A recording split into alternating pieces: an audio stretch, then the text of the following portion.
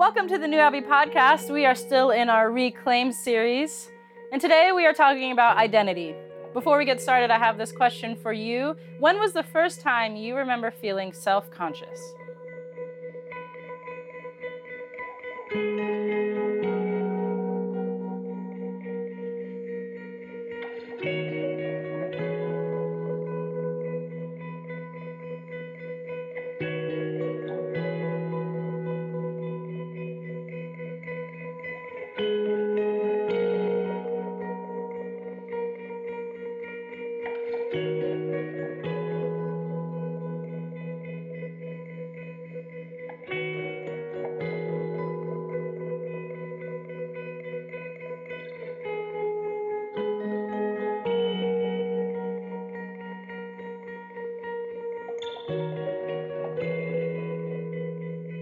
Like I said, we're still in our Reclaim series, and we're going to be talking about things that I'm really excited, after being not as excited, to preach on this passage, because I think the challenge at New Abbey is always, if we say we take the Bible seriously, then it should mean something for our lives in Los Angeles in 2018.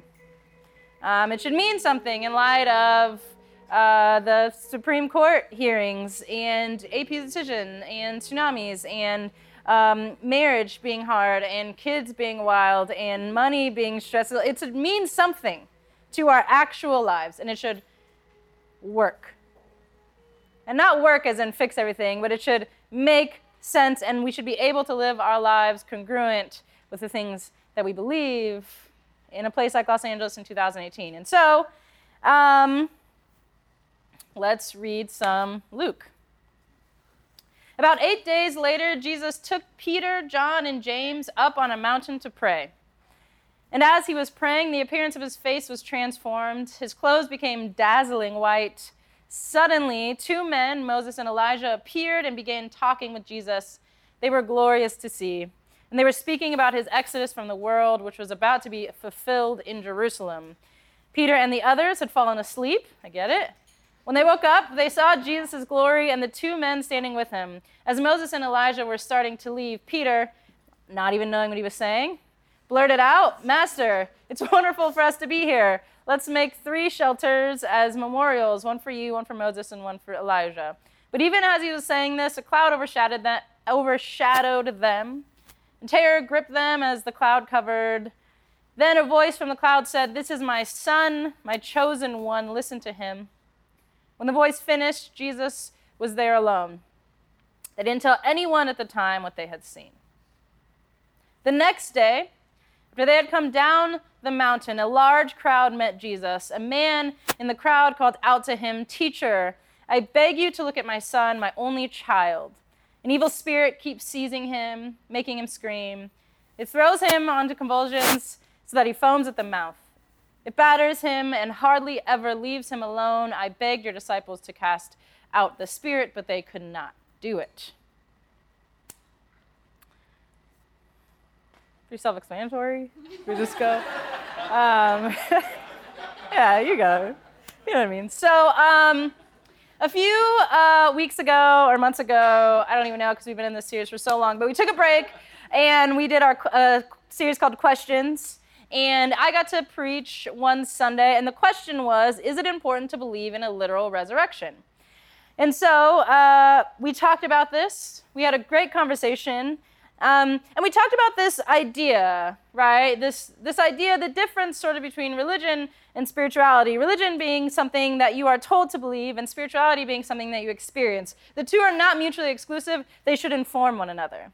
And when it came to the resurrection, I'm summarizing the entire sermon in this. Basically, we talked about this idea that not everyone, right, in a church like this believes in a literal resurrection, but almost everyone here believes that you can come back from the hardest thing you've ever been through. Believes in freedom after oppression, believes in love after fear, believes in freedom, believes in hope, believes in these things, believes in resurrection.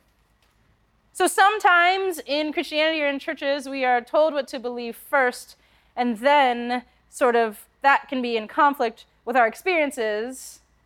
We talked about the idea of what if we take our experiences and let that inform what we believe. Everyone in here believes in resurrection. Does everyone believe in the literal resurrection? I'm not sure, but let's start from here, and that should inform what we believe.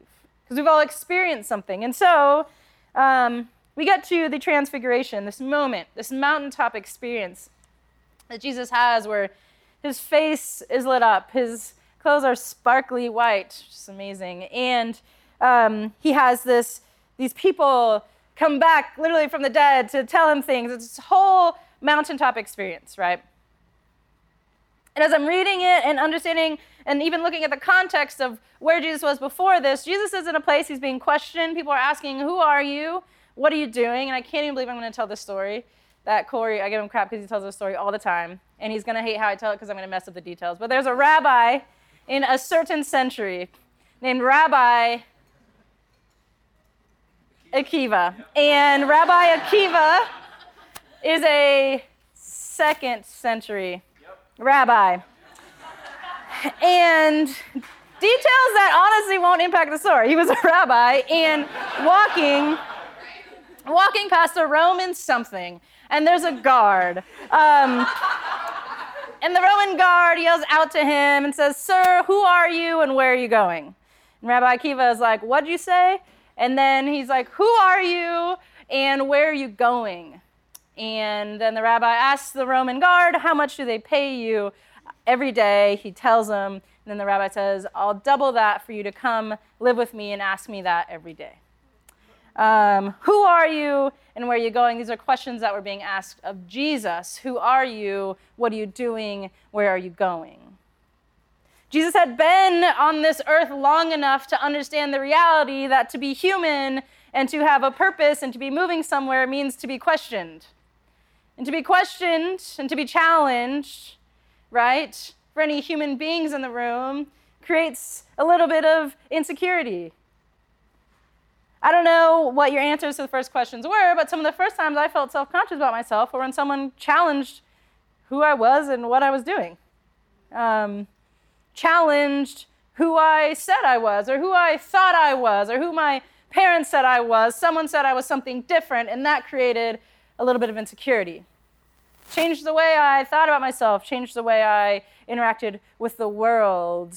And if you're unfamiliar with that experience, kudos, you've made it. But we have these moments and these experiences. And so Jesus goes to this mountain to pray, and it says his face changes, he is lit up. And I imagine this moment, and he has this confirmation of exactly those two things, who he is and where he's going. His friends even come back from the dead to remind him of this, right? Not sure if that's ever happened to any of you. Probably not. But you might have people in your life who remind you who you are and where you're going. And then even God comes down and reminds, with God's voice, reminds Jesus who he is and where he's going.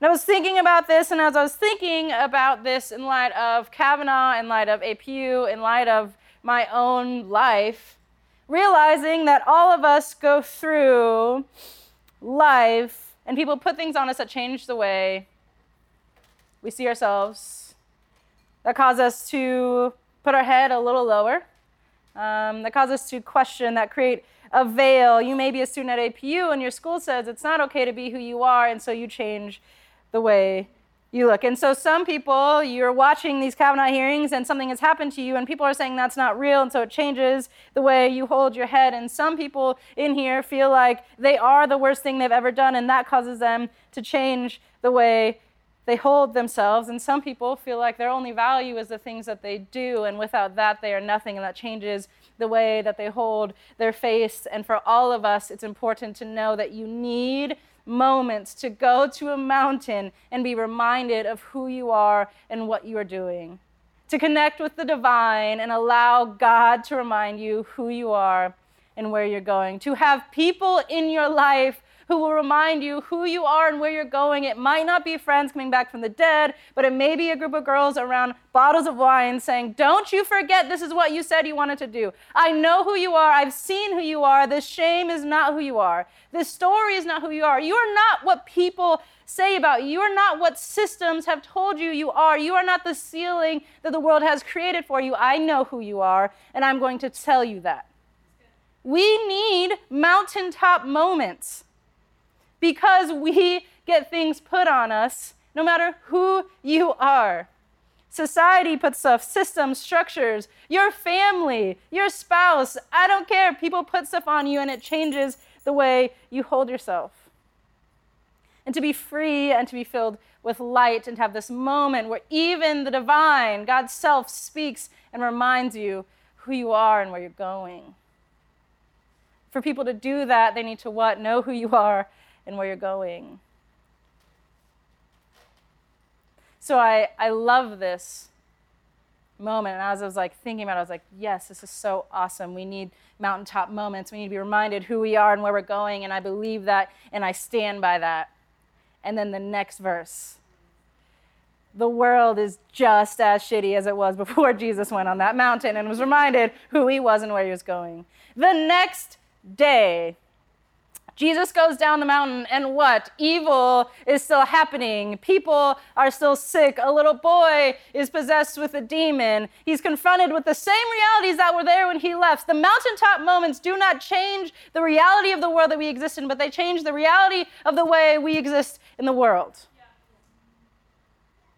And so all of us who are interested in this counter narrative, who are interested in bringing something different to the world on this road, it doesn't change that. We talk about this all the time. If you grew up in the evangelical church, this weird shift happened after some agriculture industrial revolution. One of the revolutions, Corey knows, I don't know when, the history is not as important here. But at some point, we started to believe, hey, you want to get rid of that thing you've struggled with for 15 years? Just raise your hand. Just come to the front. That's actually not how it works. You don't get one mountaintop moment and then everything is different. You get one mountaintop moment, you get reminded of who you are, you get a little gas in the tank, and you go back into the world that's probably the same as when you left it. The lasers and lights and fog, unfortunately, don't go home with you. And so, the wild thing is, even in this mountaintop moment that Jesus is having, he's reminded of what's ahead of him.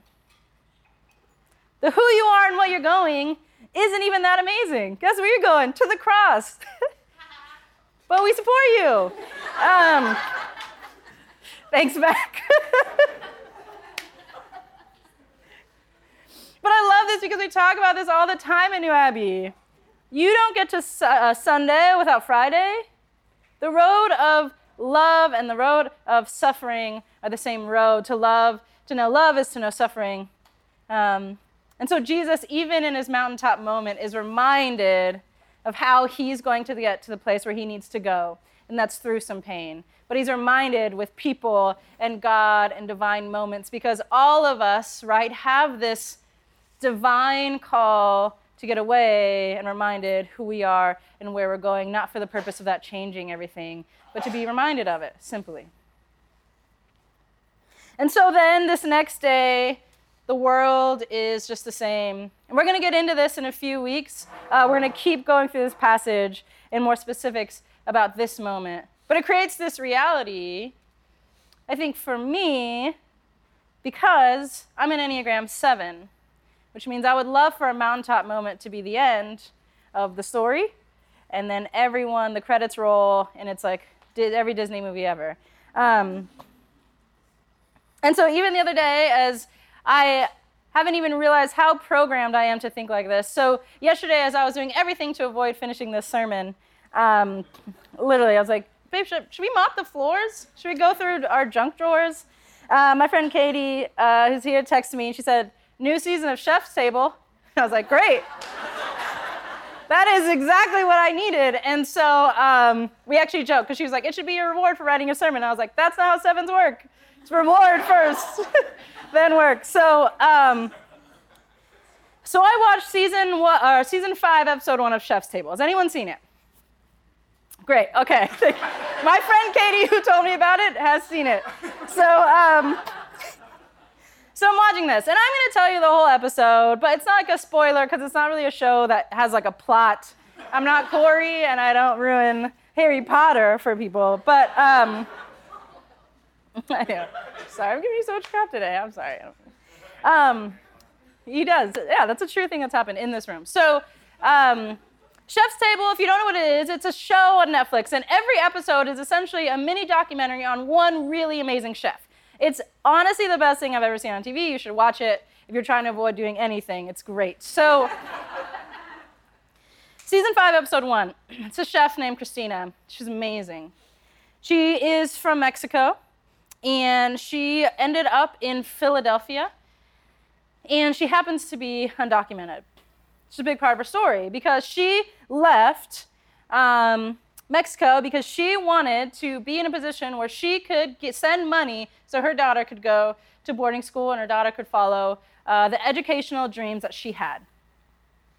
So she comes and she's working in kitchens and she's like working her ass off. I mean, and people are like noticing, she's getting promoted, things start to work out. She meets this very unlikely husband, if you're watching the show. He's in like Chivas, white guy, glasses, really tall. And he's like, I didn't really speak Spanish. She didn't really speak English. We just connected. And I was like, great, I did not see this part of the story coming. So they get married. So there's this, she makes this specialty, right? This special dish, and she talks about the dish representing home for her, and she missed home, and at some point she started making it in her kitchen, and then making it in her kitchen, and then a bunch of people who were also immigrants would be like, this feels like home, and then she would start inviting them, and then her apartment got too full, and they rented this restaurant, and then the restaurant was getting full, and the restaurant was getting full with all these other immigrants who had a similar story to hers, and she was saying, well, wait, why are we treated this way? She started noticing some of the inequities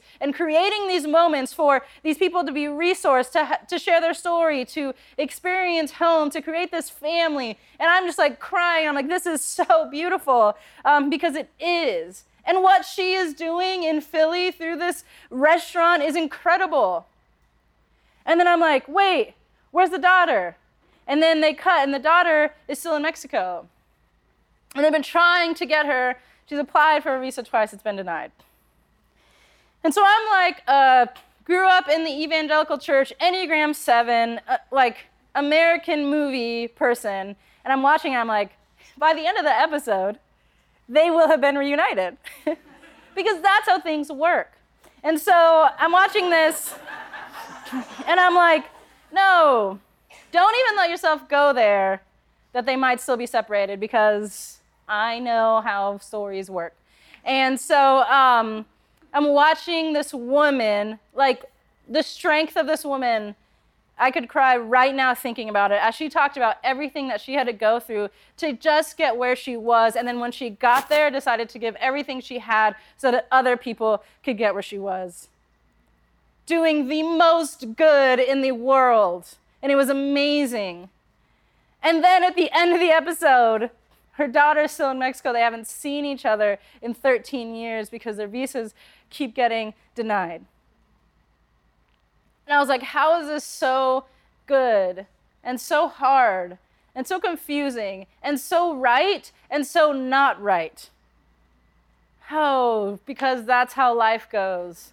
And it was so upsetting, but also comforting to know that we have mountaintop moments. We participate in the most good in the world. We have moments where like our clothes are dazzling. We're like, I'm on. And then we have moments where things are really hard and things are happening. And that's actually how life goes. And if you want to participate in the counter narrative, in the repair of the world, you better participate in your own repair. And that's going to get messy and uncomfortable.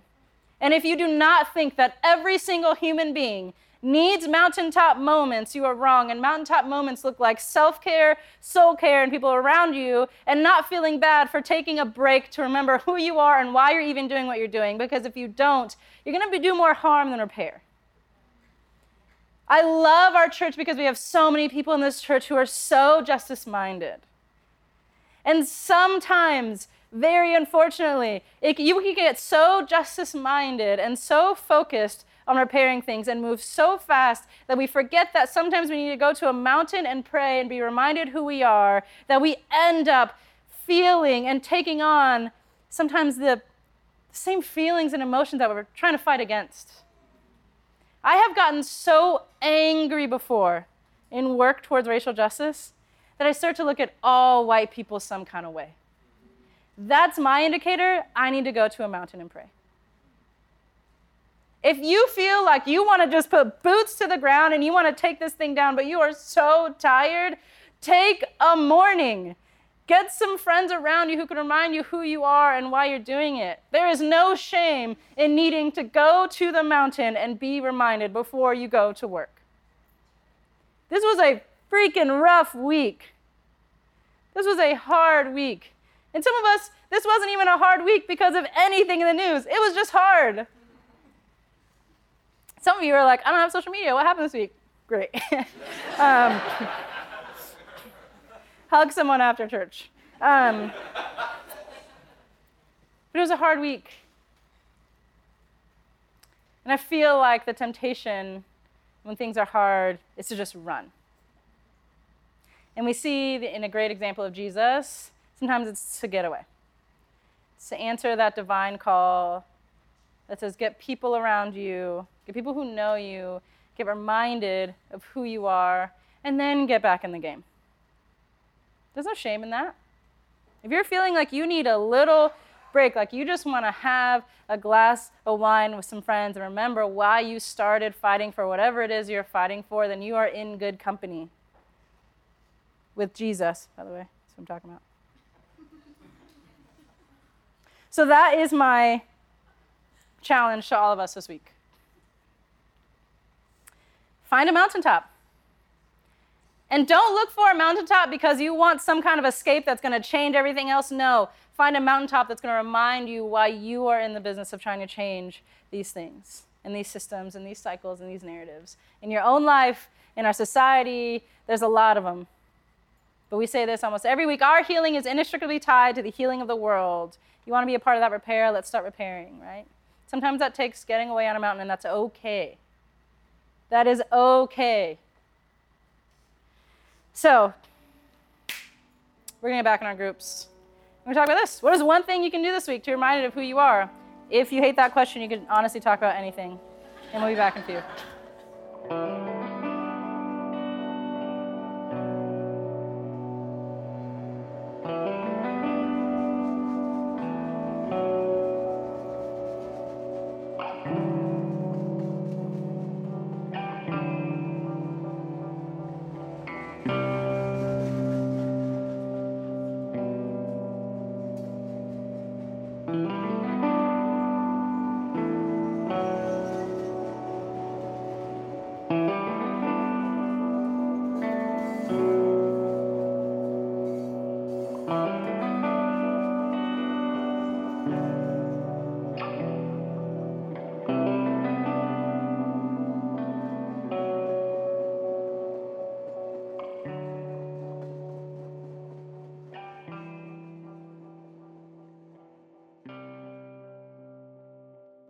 Thanks for listening to the New Abbey podcast. For more information, visit us on the web at www.newabbey.org.